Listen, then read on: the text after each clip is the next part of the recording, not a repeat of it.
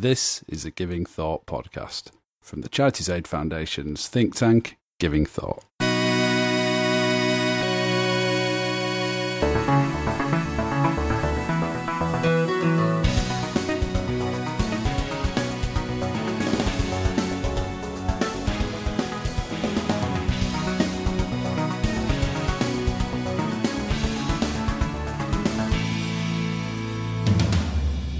Hello, you're listening to Giving Thought Podcast. This is the podcast from CAF's think tank, Giving Thought, in which we look at big issues and themes relating to philanthropy and civil society. I'm your host, as ever, Rod Davis, and this is the bonus DVD extra episode to go along with the 6th episode in which I talk to Louise Pulsford, Josiane Smith and Dame Julia Unwin. And this is the much shorter episode in which Louise asks me some questions. So, without further ado, please check it out. It's only about 15-20 minutes long. It's basically me giving some thoughts on some of the interesting topics that we discussed. So if that's the kind of thing that floats your boat, go for it. I'll be back at the end with the usual bit of housekeeping and tidying up.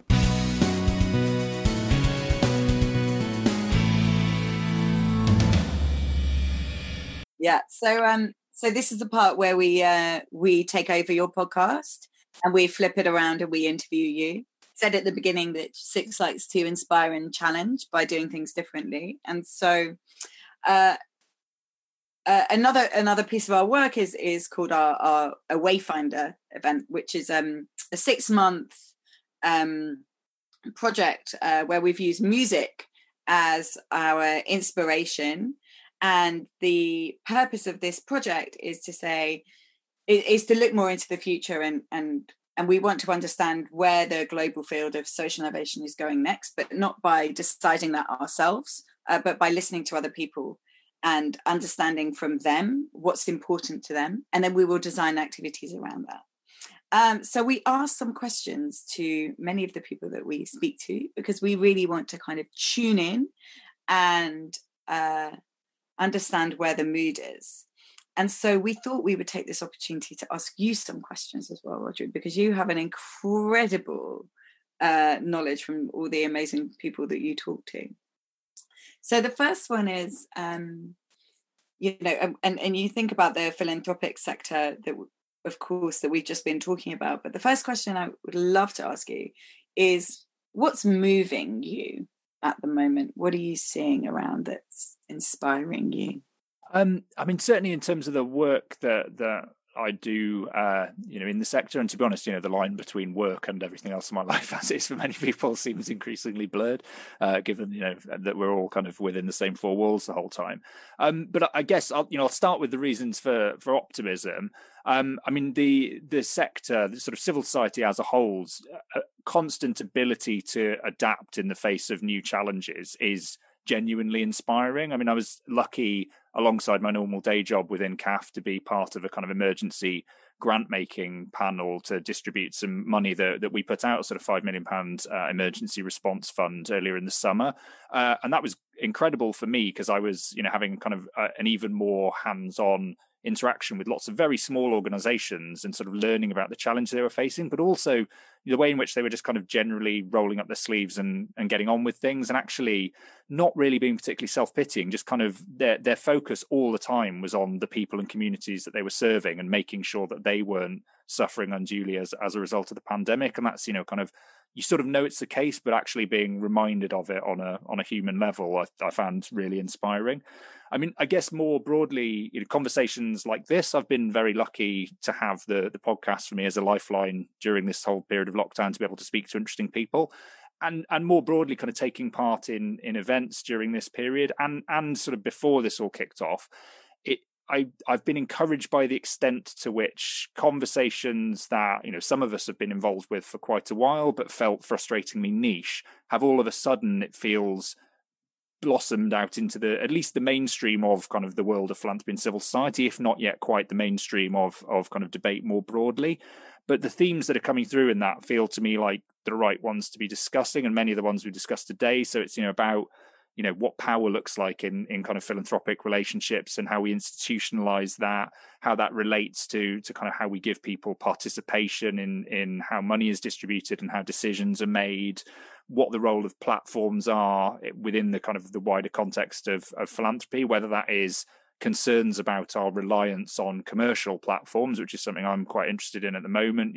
The fact that the increasing digitization of civil society that's been accelerated very greatly by the short-term needs of the pandemic has led to a lot of organizations, I think, rushing to use digital tools without really understanding what the fundamental nature of them is and what some of the trade-offs that they're making in terms of control over data and kind of how they're ceding power about how decisions are made, about how those platforms are used and the choices people are presented with.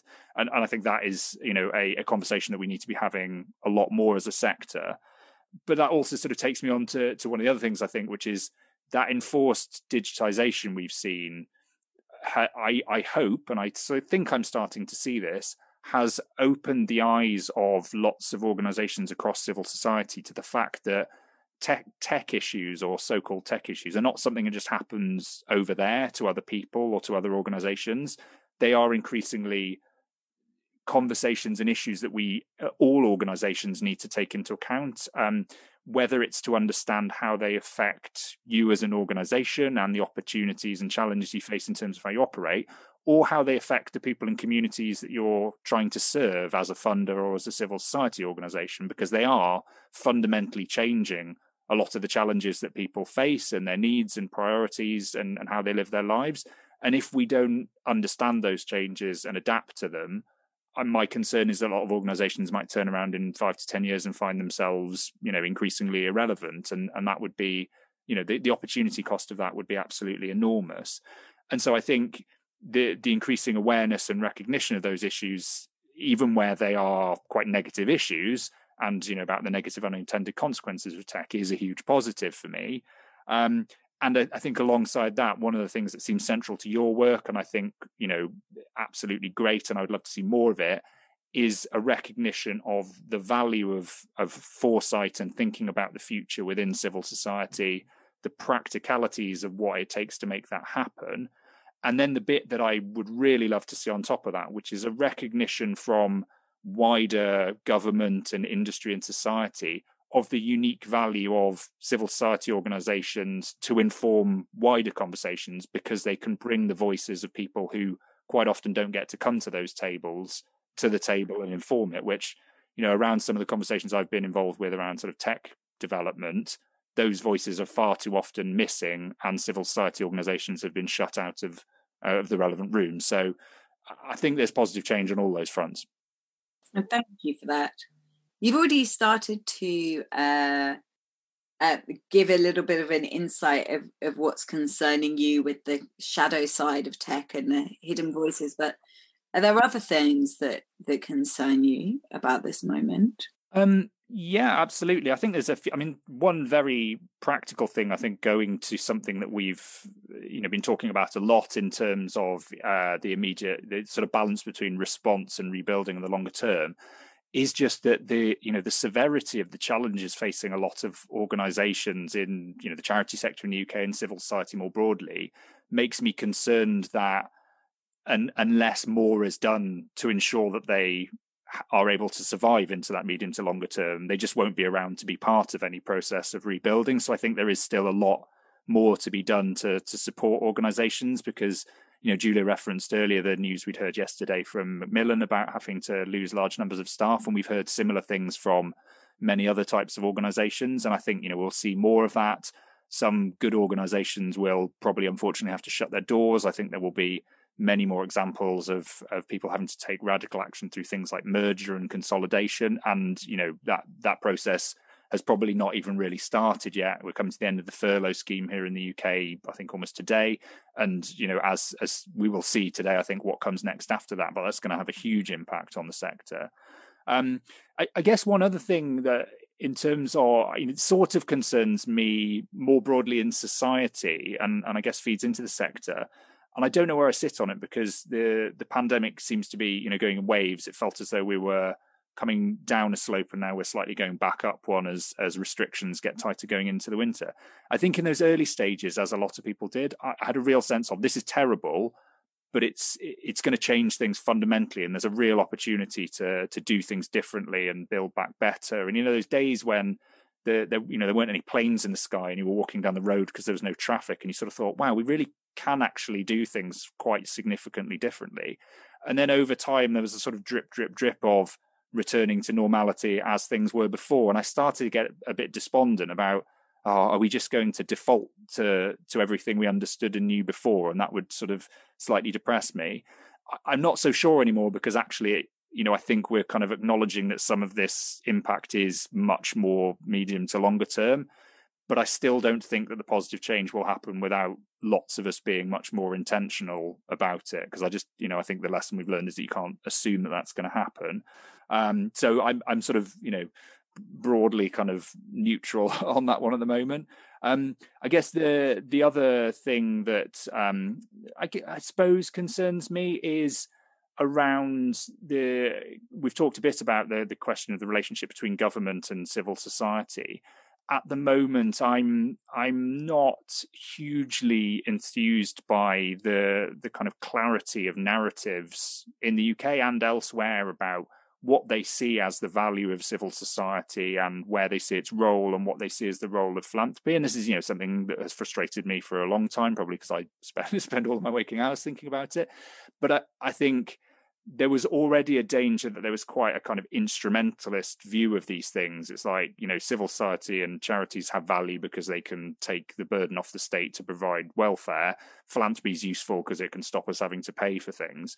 And some of that, I feel, has been exacerbated by the crisis because, naturally they've looked to all possible avenues for dealing with the immediate short-term needs presented by the pandemic. And I think where there has been attention on the role of civil society, so much of it has been about the frontline response to the pandemic and has been very instrumental and hasn't really taken into account all of that broader value that to me is what's really fundamental about the role civil society plays in pushing social change through advocacy or giving people agency and building connections at a community level.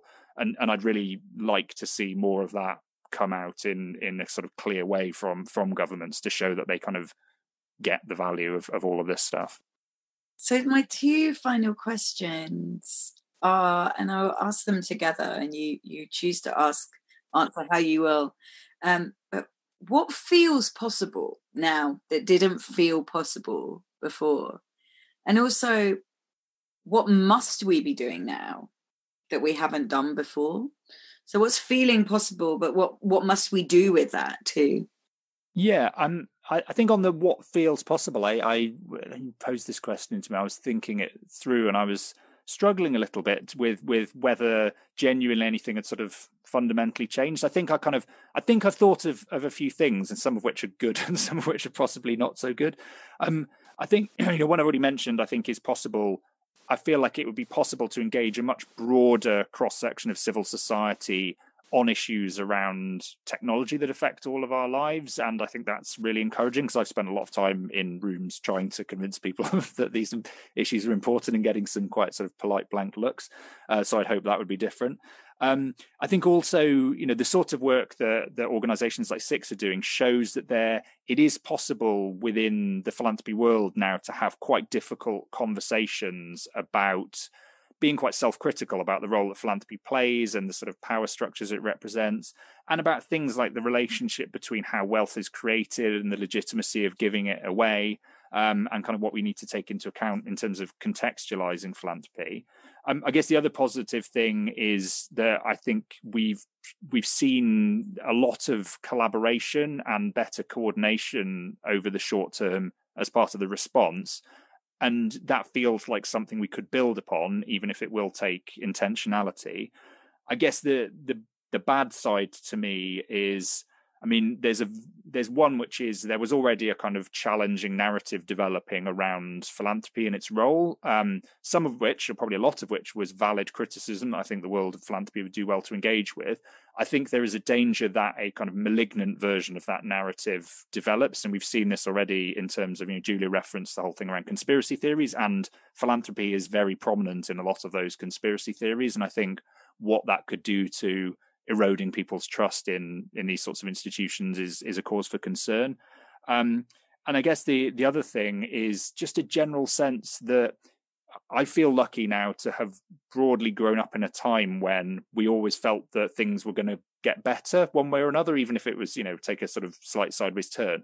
I'm not sure that feels like the truth anymore. And I think, the sort of hard realization that actually it's maybe more cyclical and we might be going into a period where things are going to get objectively worse, or certainly from my viewpoint, it's quite hard to cope with. And I think, makes the sort of challenges that philanthropy and civil society face seem daunting sometimes, although, hopefully there's enough cause for optimism that we can all get on with it. I guess in terms of what we should be doing now that we haven't done before, we've talked about a lot of this already today, so I won't sort of linger on it, but I think, how we think about resilience in light of the probability that there are going to be future crises, and that, this unfortunately was not a once in a lifetime challenge, is really important. And I think there is a real opportunity to kind of reshape thinking on that.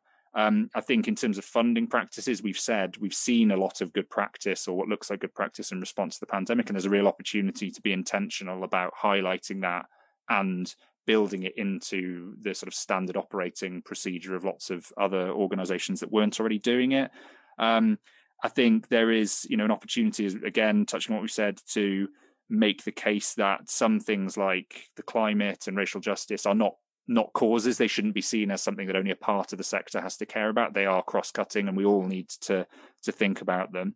And I think the other thing, which was already something that's happening and something I'm really interested in, is how power is changing, and the whole kind of new power idea that I do find interesting. I think that relates to lots of things we talked about the role of social movements, but increasingly I think one of the things I'm really interested in is, as we've all had to shift to different ways of working and kind of using digital tools, it feels as though that's opened the space for more collaboration between people within organizations. But it also, I get a sense it's kind of eroding the sense of organizational silos. And actually people are increasingly sort of thinking, well, in this kind of context, I might have a particular logo on my business card, but actually, if I work in networks with people, actually they're as much my colleagues as the people that I would go to an office to see.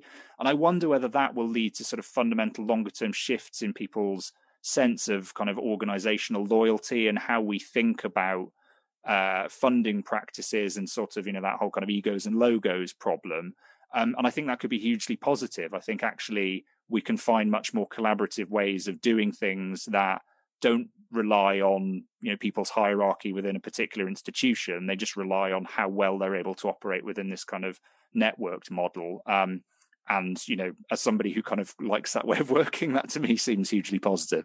I love that way of working too, and I think that would be a really positive thing if more organisations could take that approach. We certainly try and take that within Six and the wider work that we do too.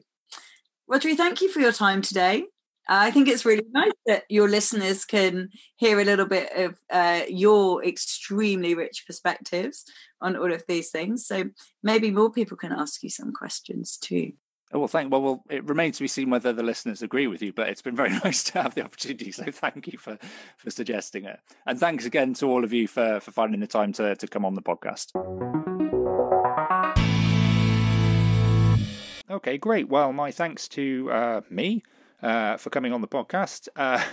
If you're interested in the sorts of things I was talking to Louise about, do check out the links to the Six project that I talked to them about. Check out the main episode, of course, so that this all makes more sense and you can hear other people give some even better thoughts than mine.